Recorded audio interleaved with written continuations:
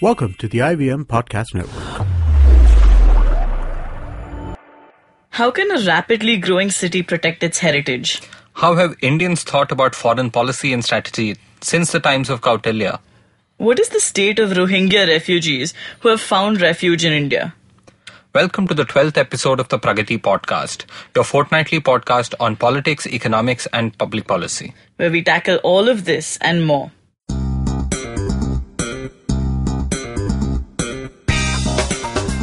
We are your hosts, Hamsini Hariharan and Pavan Srinath. In the last episode, our guest was Saurabh Chandra, a tech entrepreneur from Bangalore. Saurabh spoke to Hamsini about the future of the information technology industry in India. In the first half of today's episode, Pavan and I catch up on news, and in the second half, I sit down with Aparna Pande to look at how India's foreign policy has evolved over the years. Aparna Pande is a scholar at the Hudson Institute in Washington, D.C. and is a well-known foreign policy analyst.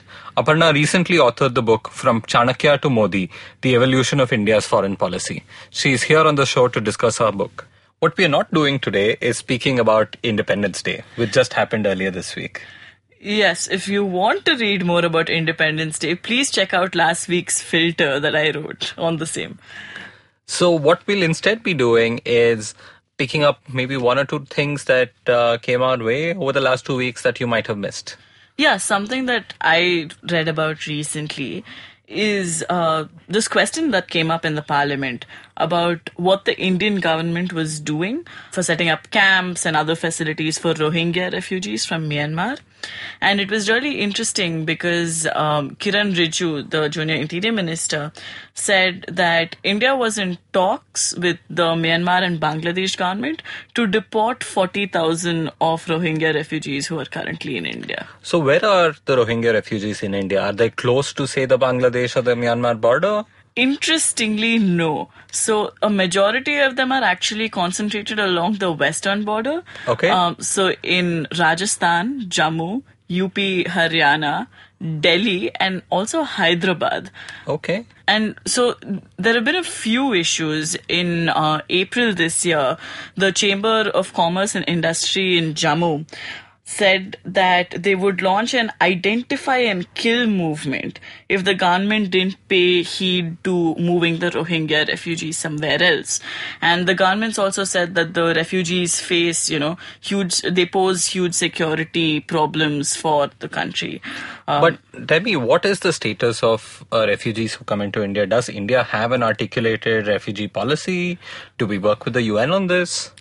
Okay, so India has no refugee policy whatsoever. We haven't signed any of the UN refugee conventions till date. And what we say is that we follow the norm. So India says we've always been a home for people. And the most famous citation they have of this is that in 1971, they welcomed 9 million refugees from East Bangladesh. So they said, we don't need a refugee policy. We will do this on a case-by-case basis. So what are they doing in this case? So in this case, what they said is that of the 40,000 refugees, 14,000 of them have been granted refugee status by the UN. But the remaining 26,000 are illegal immigrants, and anyone who doesn't have proper documentation will be sent back. But this is an absurd argument to make on many levels. One is that India hasn't signed the UN Refugee Convention, but it's still saying we will recognize anyone who the UN has recognized as a refugee. India has no definition of a refugee whatsoever, unless the army has set up camps or other facilities, like it's done in the past with like Tibetans or Sri Lankans or other communities. Okay. But having said this, India in recent times also made a policy change where they welcomed, I think, religious minorities in neighboring countries, right? Yes, they did. But that was the Citizen Amendment Bill that was in 2016. It hasn't been passed as an act, where they said that they would welcome Christians from Afghanistan, Hindus from our neighboring states, but left out any other mention of refugees. They said if these people... And Sikhs from Pakistan. Yes, right? Sikhs from Pakistan. They said if these people have stayed in India for long enough a period, then we'll give them citizenship. All right. So it's not about accepting new people across the border. It's about conversion of status of those who might already be there. Yes. But even here, Rohingyas are also a religious minority in a country which is primarily Buddhist, right? Yeah. So perhaps the same rules should apply. The same rules should apply. And a lot of people are saying, India can't follow customary law whenever it wants. It can't say, oh, we follow the norm with respect to persecuted minorities in one place. But on the other hand, they're not following non-refoulement, which is forcing refugees to go back to a place where their lives are in mortal danger. And also, I guess this is complicated because of India's ongoing sort of talks, and I don't want to call it a conflict with Bangladesh, but the status of Bangladeshi illegal immigrants in India, where sort of India tells Bangladesh that it has so many million illegal refugees, and Bangladesh says, no, we have zero. So Bangladesh recently said that New Delhi is helping them solve their own migration problem with respect to the Rohingyas. So they've set up this tiny island in the Sundarbans where they said that all the Rohingyas were going to be relocated. There are about 1 lakh Rohingyas currently in Bangladesh, and they're looking for India to help them out in some way. Yeah. So I think I remember our colleague Nitin having an interesting idea about how to manage Bangladeshi migration into India, where the big challenge was a demographic change happening in certain border districts in Assam and so on, which can only be diffused effectively if India has a policy where the government can help redistribute refugees coming in. And we're a big country, and there are many parts in the country where labor is still in short supply. And, refugees are welcome and often assimilate quite well into Indian society. So if assimilation was an issue, I totally get it. And of course, security concerns will remain. So similarly, I think with the Rohingya case, I think we have to take the moral high ground. India has to be proactive beyond what they do at home as well if they want to perhaps solve this. Yeah, I agree completely. I think what we need is a refugee policy. I get that we don't want to bind ourselves to commitments that we make on an international scale, but considering the way things have evolved in the Indian subcontinent and how India's as the big brother always has to take responsibility for these things, it would help us domestically to also have a refugee policy. Certainly. But okay, far away from refugees and Rohingyas, what have you been reading about, Pavan? So there's a tiny little development that's happened in Bangalore. I just want to use it as an excuse to talk about the larger issue. So Bangalore has recently set up a committee to manage heritage conservation in the city. Okay. So in the last couple of years in Bangalore, we've had several instances of tussles between activists, conservationists and the government and others, where certain heritage buildings built during the British times or earlier were planned to be sort of repurposed for some other use. And so this was happening in an ad hoc way, and Bangalore really does not have a system to manage its heritage. So how it works in India is that, you have monuments of international importance, of course, which get the UNESCO sort of blessing. And after that, there are all kinds of rules and restrictions that come in, which sort of finance the reconstruction and maintenance, which allow for no development within a small radius and so on. So that's at the top end, right? That's the UNESCO stuff. After that, you have the Archaeological Survey of India, which, identifies nationally important monuments and safeguards them. There are problems there, they're underfunded and so on, but still they do something. Beyond that, you have state archaeological departments, which also play a role for whatever is, one grade lower. And Karnataka is not too bad at that. But the problem is in a city like Bangalore, first of all, our heritage might be a little younger, and there's a lot that happens in a city which comes outside the bounds of, state and nationally recognized monuments. And in a city, heritage needs to be looked at beyond individual buildings. Heritage can be an area, it can be, of course, there are all kinds of things about ways of life and so on. As far as the state is concerned, the big thing is how do you preserve the look and feel of an entire area which has had great historical significance, which is very difficult to do in a rapidly growing city like Bangalore. Fair enough, but how can you do it? How can you preserve the heritage of a place that is growing that fast, right? So the one thing you can do, and this has been done on many big streets and so on in all parts of the world, it's that if, say, you still have old heritage structures with a certain architecture lining the road, then you sort of, what you do is you pass laws and bylaws where the external facade cannot be changed in its look and character. Probably it needs to be refurbished and maintained to an extent. But inside the buildings, people can do whatever they want. They can break everything. They can put some, reinforcing beams and so on, and then completely reinvent the place however they want to. So you can have a professional shop, restaurant, anything inside, and a great looking building from outside. So that way, say, MG Road in Bangalore about 20-30 years ago had a certain feel and a certain charm to it. Now you have big ugly jewelry stores and others which, every building looks different from the other. Either it's dilapidated or it's grotesque. And that's a really, really bad thing that's happening in most parts of the country.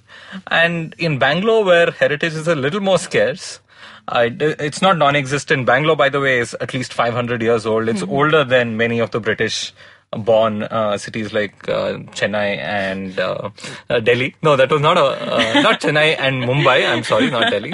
And that wasn't a barb. But it wasn't. But so this is the idea. You can pass laws like this. You can give tax incentives to people who do not break old buildings. Because it's easier when heritage buildings are under public control, right? There the problems are inefficiency, bureaucracy, all of that, but you still have the control to do what you want with it. If heritage buildings are in private lands, then, people might decide that, real estate prices are high enough, I'm going to do what I want to over here. Yeah, that way the municipality or whoever's in charge of preserving the heritage has very little incentive and the funds, right, to go around and try to convince people. Yes, but this is one of those things where if you sort of maintain the heritage of a city, if you give it an identity, if things look beautiful, it has a huge impact on property prices in the city. It has a huge impact on economic growth. Bangalore is a big city where a lot of things happen, and it's a launching hub for a lot of tourism. But a lot more can happen in the city itself. So that you need public spaces and you need a lot of visible heritage. And Bangalore being so rapidly growing, most people who come in don't know that this city has a heritage to speak of, which people can go to and interact with. True, you don't think of Bangalore as a tourist destination in the traditional sense. Yes, right? No, not at all. So what is the value, apart from this, of city heritage? Well, apart from it, it's really figuring out how to generate some amount of positive social capital in the city. So this is a little big, this is beyond just heritage, but why do people go to New York and not litter? Why do people come to Bangalore for the first time and litter? The difference is that the norms of that city, New York, it's not just the laws, it's not just that you'll get fined. Singapore, you're a little scared of chewing gum. But when you go to New York, you're not scared of throwing litter. But you just know that New York's a clean city where people don't do certain things. So those kinds of positive norms that a city establishes can be very powerful. Unfortunately, Indian cities don't really have norms. And Indian cities are getting millions and millions of people coming in who have never lived in a city before. And the norms that make a village successful are very different. So in cities, you have to respect anonymity, you have to respect sort of privacy to a greater extent. You cannot intrude more easily, and you have to follow more things. You have to sort of figure out what not to do much better. And our cities are very, very bad at sort of guiding fresh migrants to such behavior. Is this a societal failure? Possibly, but it's something that we can fix. And I think heritage is a great pillar around which things like that can be built. Because if people can identify the city with something beyond, say, Vidhan Sauda, which is the only image, either Vidhan Sauda or UB City or maybe Lal Bagh Gardens, right? Yeah. That's about it. Yeah. And I think we need more in the city and in pretty much every other city in the country. True. The cities do deserve better in that sense. All right. Thanks, Pavan. We'll come back in the second half with Aparna Pande. We're from the Daily Pow, a Bombay-specific food and culture website, and we have a weekly podcast called The Podcast. That's Pow with an O, not with a V. Why is it with an O and not with a V when most people spell Pow with a V? Because it's Pow, not powerful. And you know some people also spell it with a U. Like Pow, like feet. Yeah. Like Pow Lagu. Yeah, like Pow Lagu. So weird. To listen to more of us and what we have to say about the city and its culture and its food, listen to the podcast every week on IVM Podcasts. Hi, welcome back to the Pragati Podcast with me, Hamsini Hariharan. Today on my show, I have a very special guest. Aparna Pande is the director of the Institute on the Future of India and South Asia at the Hudson Institute at Washington, D.C. She's recently authored a new book titled From Chanakya to Modi, Evolution of India's Foreign Policy.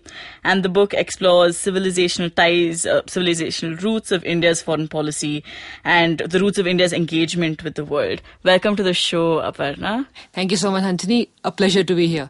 So, your book title itself, From Chanakya to Modi, indicates that we go back to Chanakya every single time that we have a discussion about India's strategic culture or its foreign policy. So, what was the starting point for you? Actually, this is a book I wanted to write for a long time. I wrote my dissertation many years ago on Pakistan's foreign policy, and I wanted to write one on India. But I didn't want to write a book which just provided the chronological details, what happened between 47 and 54 and 62. I wanted to look at what are the ideas that influenced India's foreign policy and who were the individuals who shaped it, and then what are the institutions that execute it. And so I wanted to go back in history and see that, who were the ancient philosophers, ancient strategists who wrote. And so if you go back in history, Chanakya is somebody you have to look at. Of course. People call him India's Machiavelli. Then he also has a different name. But you have to go back to him. And that's why Chanakya. There are many others whom I talk about, but Chanakya is one of them. So you also go back to like Manu and Ashoka, who are generally overlooked when we're talking about these things. What kind of ideas do you think they brought to the fore? So what I believe is that, India's foreign policy, I see it as they're like these strands.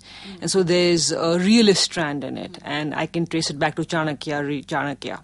There's also what I call a messianic idealist strand. Some people may not like my phrase, but I believe it's there. And that I trace back to the time to the moral, to a time almost as old as Chanakya, meaning the Ashok and the Buddhist influence, which comes through the ages but becomes reinforced when we come to Mahatma Gandhi and our national movement. A national movement has a very strong, deep-rooted moral dimension, and it stayed with us since then. So the realist and idealist dimensions were with us right from the ancient times. The other two I add are actually the third one also, isolationism, is also old, but not as old as the realist and the idealist. Where does it go back to? So isolation actually goes back at some level to the ancient philosophers, because if you read them and you talk about Chakravartin, a Chakravartin was somebody who was supposed to you conquer territory, you build an empire, but your empire was never supposed to extend beyond what we call the Indian subcontinent. You were not supposed to forcibly take over territory outside that area. That was not your area. Your cultural influence could go beyond. Okay. Trade, commerce, but you were not supposed to covet an empire outside of that subcontinent. So there's a kind of a semi-isolation that, yes, I have trade ties with Greece and Rome and, cultural influence in Mesopotamia, but no, if you look in history, except for the Chola dynasty, there's no other Indian empire which has actually gone very far out. And some still debate whether or not the Cholas had an empire. It was just, trade. But at least they went as far as what is present-day Indonesia. Most of our other empires, if you go down the ages, yes, Afghanistan was one extreme, but beyond that we never really extended. The Mughals tried to take back some part of Fargana but didn't really succeed. And at some stage people decided that what is present day Afghanistan and Kashmir, that would be the Himalayas would be our boundary. We would not go beyond that territorially, to actually have an empire. And this goes against like the Western geopolitical idea of the state as an organism that grows, right? Yes. Which is very interesting, because you would think that isolationism is still that something that came about at the time of independence, because we had no other choice. Actually, my fourth strand is what comes up during the British Raj, and that is what I call the imperialist legacy. So while I believe that while Indian empires, Indians were aware of the world, and so we had civilizational influence right from, you can say what is present day Gulf all the way through Southeast Asia, East Asia. Our viewing this as a strategic area, or our neighborhood as we call it, Gulf of Aden to Straits of Malacca, is a British legacy, because they saw India as the heart of Asia or the empire, and without India they could not hold on to this. And so there is that legacy with us now, but I trace it to the British, not further back. The strategic dimension, not the civilizational, comes more with the British and the way they viewed, and therefore that part of that legacy remained. Now, part of it didn't, because under our founding fathers like Nehru especially, we wanted good ties with the Gulf, but we did not seek to have a strategic influence, keep our officers there, or, in the case of Afghanistan, pay subsidies to the Afghan tribes. We didn't do that. Relations, yes, trade, commerce, everything, but a desire to sort of, be focused inward, or have good relations, have an influence, but not necessarily maintain a sphere of influence like other powers did.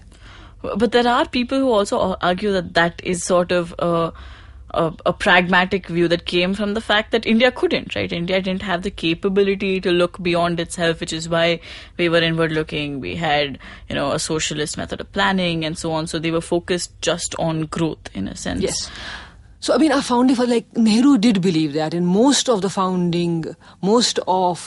people at that time, along with him, believed that we need to focus within. It's still prevalent. There are many people who will tell you that why should we be a great power, or why should we be like the other great powers? Why don't we just be India, and we should focus within? That is true, but the question is that, I guess at the end of the day, we have to decide what we want to do. And so the reason, what I want to, I guess, encourage or provoke is a discussion that there are people who say we shouldn't be a great power. There are people who say we should become a great power. There are people who say we are already becoming a great power. But either ways, if we do, then do we have the wherewithal, and are we really interested? Because we need to want to focus on, whether it's military capability, economic capability, and a desire that, this is our neighborhood, we need to maintain influence, and so we should do things. Or we should say, fine, let's withdraw and not really care about what's happening outside. But we won't be able to. There's too much we depend on outside. True. At the end of the day, a lot of people say, India should become a great power just because that's the only way we'll survive, right? That's a really school of thought that runs.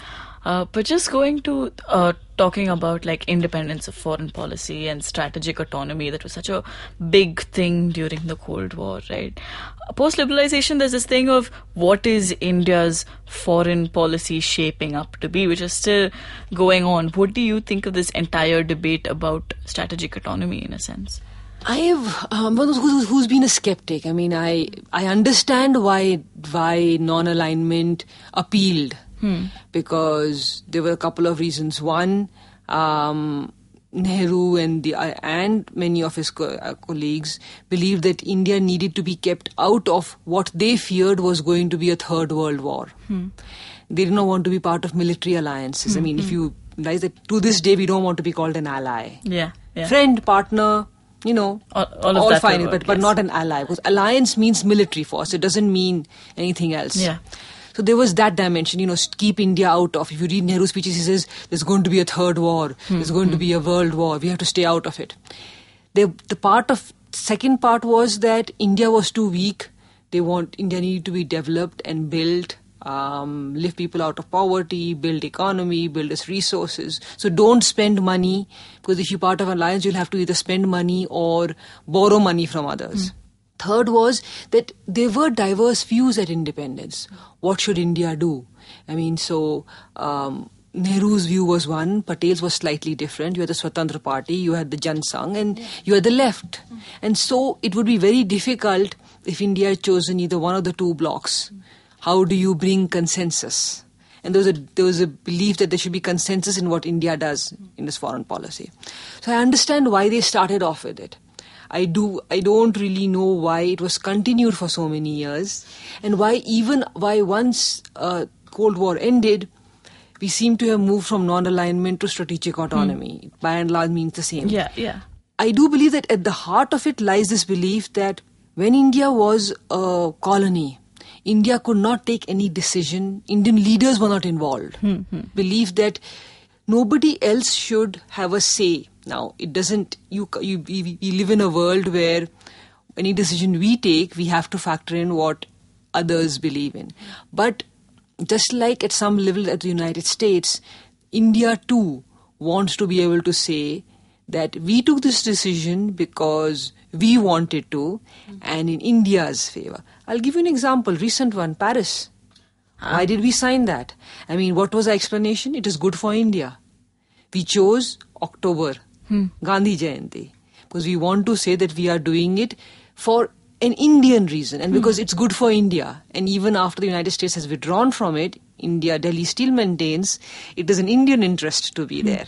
But the way we have, I mean, by and large, policies are how I present them to you. It's the same thing over the last 70 years, but I'm presenting it to you in a different way. And the argument I'm making is that it is in India. So this independence part is, even if it is very difficult, even if it is India's rarely been able to take a stand where there's nobody else standing. It somehow makes Indian leaders feel good to be able to say that we have walked this lonely path and nobody else has been with us, even though others have been, to reinforce that. Others have been things like, territorial integrity, partition legacy, the border disputes, which are sovereignty. Then there's, that South Asia or the subcontinent is very important. So every Indian Prime Minister, most of the strategists will tell you that our neighbors are our first layer of security. And that's again where that imperialist legacy comes, because Delhi believes that Delhi knows best. So, Nepal must keep our interests in mind. Why doesn't Pakistan understand? Sri Lanka must do this, and so must Bangladesh. And Bhutan, we by and large have had better relations with, but for different reasons. But most of the time with our neighbors, we want them to understand that they are our first layer of security. And to put us first. To put us first, absolutely. The only area where we actually send troops or commandos or try to make sure that nothing happens.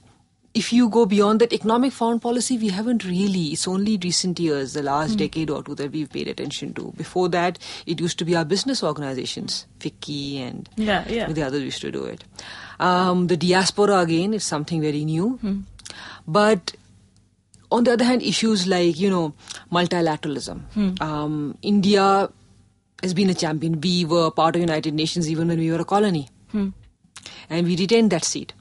And we are a champion. We want to be on the Security Council. It matters to us. But any decision we take, any vote we take, again has to reflect our independence. So we'll very often vote against many of our friends, because it's a desire to project our independence. That's interesting, because earlier, through the Cold War, India was seen as the roadblock for a lot of things, right? Whether it was non-proliferation or the WTO rounds. And now a lot of people are saying, maybe India's gotten on board because they're signing the Paris Agreement, and India was the one who pushed for globalization at the recent WTO talks. But India's stance itself in that sense hasn't changed, right? They're still pushing for the things that they were, even during the Cold War. But do you see a change between India of the Cold War and India in the 2000s and India now? Yes, yes and no. I see some continuity, I see some change. So, for example, let's look at WTO, the TRIPS issue, if not intellectual property rights. Because India is different and India is unique, India sought the product process patent difference. Then once our domestic industries were a little stronger and we realized that the product process actually there's a deadline, we decided to sign up to it. But you can see a replication of that with the trade subsidies issue. It's not really that we have a problem with what is there, it's that we want we want India to be treated differently. So therefore you should understand what India's issues are and provide that exception to us. The civil nuclear deal with the United States. It's again a reflection of India being different, therefore please give us something different, but acknowledges us, brings us in, but gives us that little exception that, we'll be able to do this. So we want to be part of the global institutions, but we also believe that, in cases where time has passed and we were not able to be there right at the beginning, maybe the world owes us an exception or a path in, a shortcut in, so that we don't really have to go. So WTO should bear that in mind. On the other hand, we don't want WTO to fail. We want WTO to succeed. We believe it is useful. We want the United Nations to be effective. We believe in that. But we don't want the UN to interfere. So there's a dichotomy there as well, which is that we want to be part of multilateral institutions, but we prefer bilateral arrangements because we feel that multilateral institutions may impinge on our autonomy.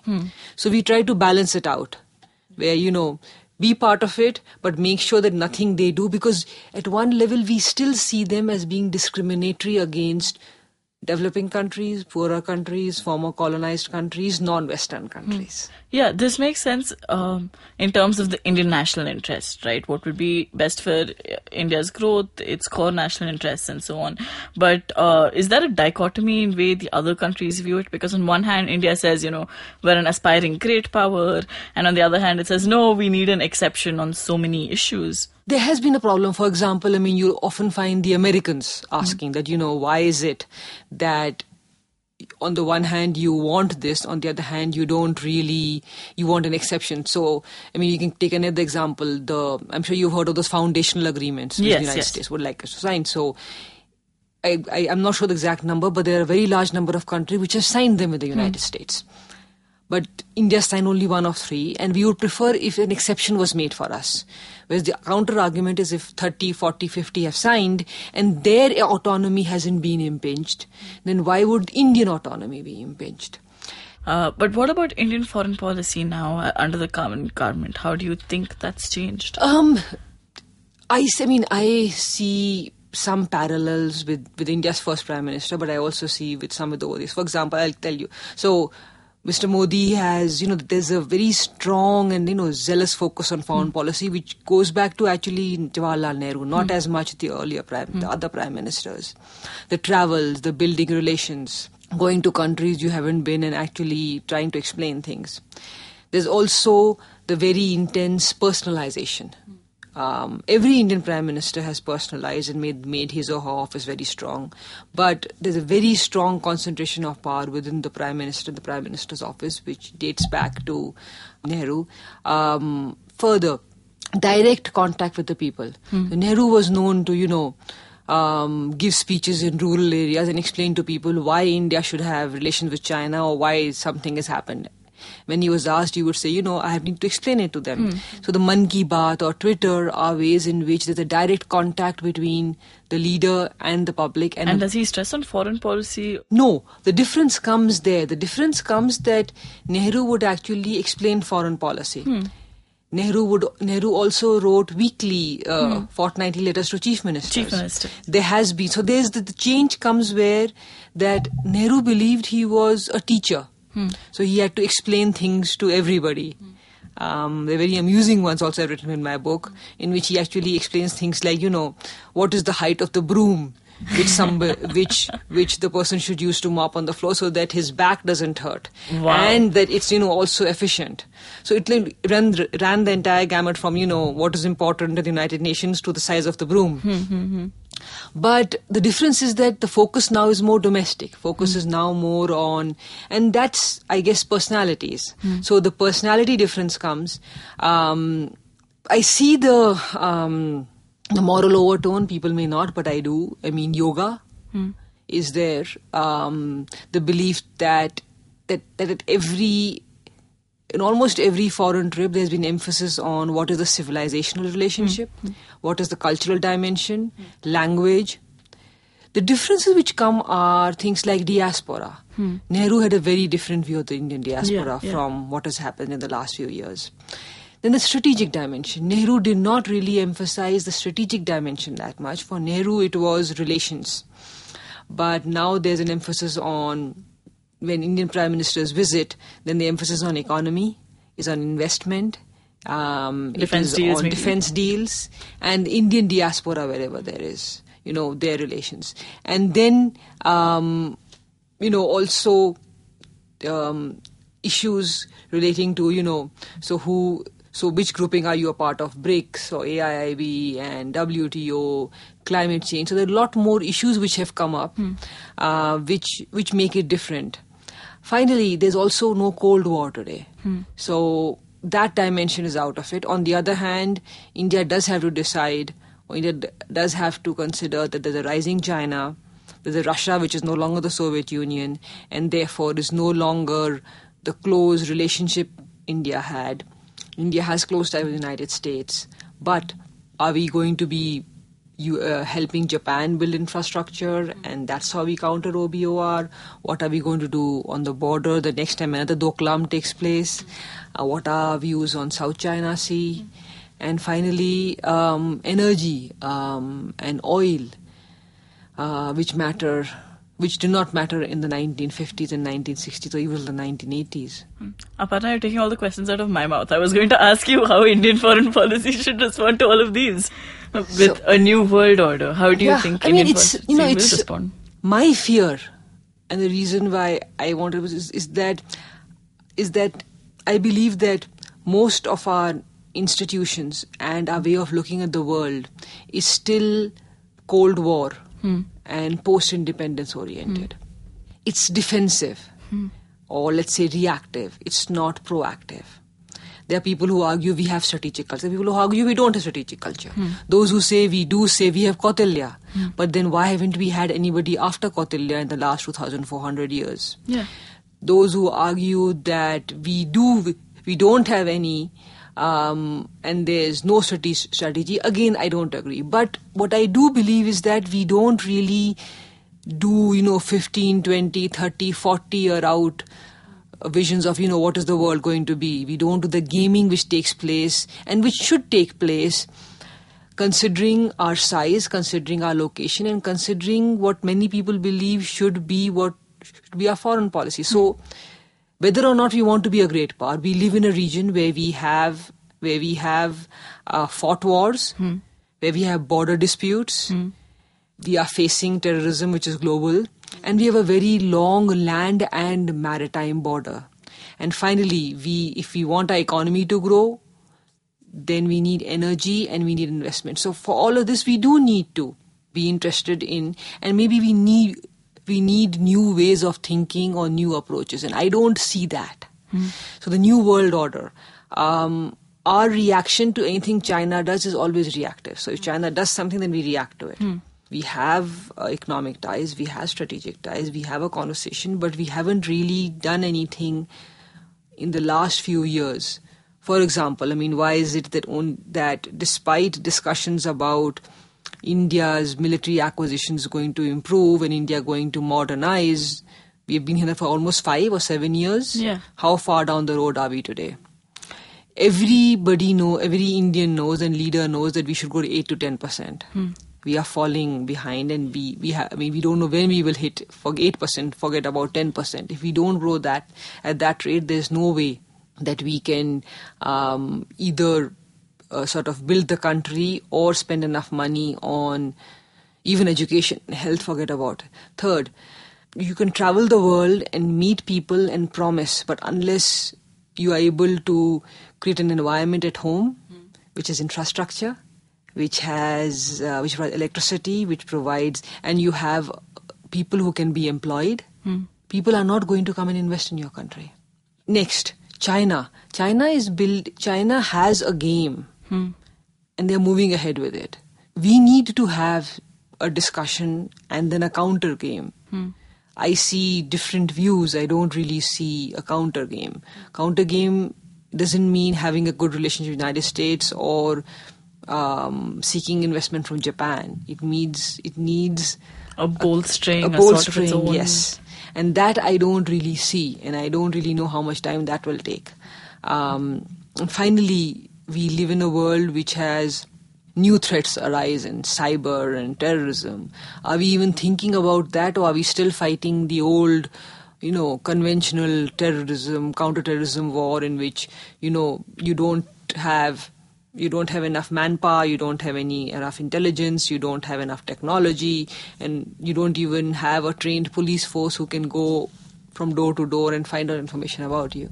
Okay, which is dubious for a foreign policy, the state of affairs, it sounds. But when you were writing the book, what struck you the most? I expected there to be a lot more change from Prime Minister to Prime Minister. And I was surprised by the extent of, how their speeches and their actions were more, they resembled their predecessors a lot more, which is why I start off my chapter on the individuals with that apocryphal story about, that Nehru left a letter and every successor reads it. Only because it was so similar. Even if you come down to Mr. Modi, it's very interesting that, there was a lot which Indira had in common with Nehru, but Rajiv, but even Vajpayee, even Narasimha Rao, even Prime Ministers, so that. Second, the fact that in a country which is a parliamentary democracy for 70 years, the parliament was supposed to play a role, but it doesn't really play a role except when it comes in emergencies. So, things like a war happening or a Kargil or a Kandahar happens. The fact that the committees of parliament, if we have framed our parliamentary democracy on the British, their committees play a much stronger role than ours do. Why have we never built them over the last 70 years? Some of the other things I knew, for example, the size of the foreign service and things like that. But these are the ones which were striking, that, you need debate on foreign policy. You don't have that debate on foreign policy unless you have a debate and unless you have people who have spent 10, 15 years as politicians studying foreign policy. How do you ensure that there's one, that there are people who can ask the right questions, and two, that when they move up the ladder and become ministers, they can actually ask relevant questions. I believe it should apply to all spheres, not just foreign affairs. And finally, the fact that so many years later and so many reports later, our foreign policy still keeps experts out and still keeps uniformed service, serving and retired people out of strategy. In this day and age, there are very few countries which do that. Civilian supremacy can be ensured. It's ensured in the United States as well. And many other countries. But you do need to involve people outside of those 770 or 800 foreign service officers that you have. There are people outside, there are people in think tanks, there are people who write, there are people in the media, there are people who have retired, there are people in the uniformed services who know. And their input should come in.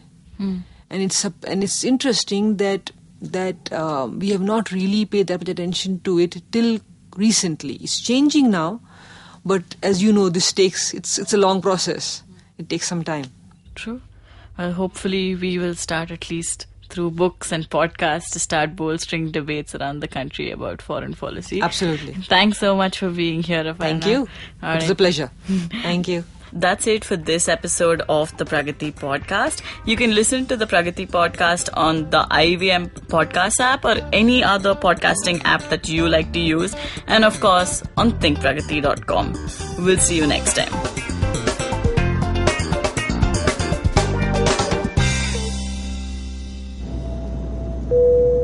Good evening, ladies and gentlemen. This is your captain speaking. Sorry to say, but there's been a slight delay due to the apocalypse having suddenly begun. As you can see, there's death, destruction, and chaos taking place all around us. But don't you worry, food and drinks will be served shortly, and I would recommend checking out IVM Podcasts. To get some of your favorite Indian podcasts. We'll keep you going till this whole thing blows over. Thank you.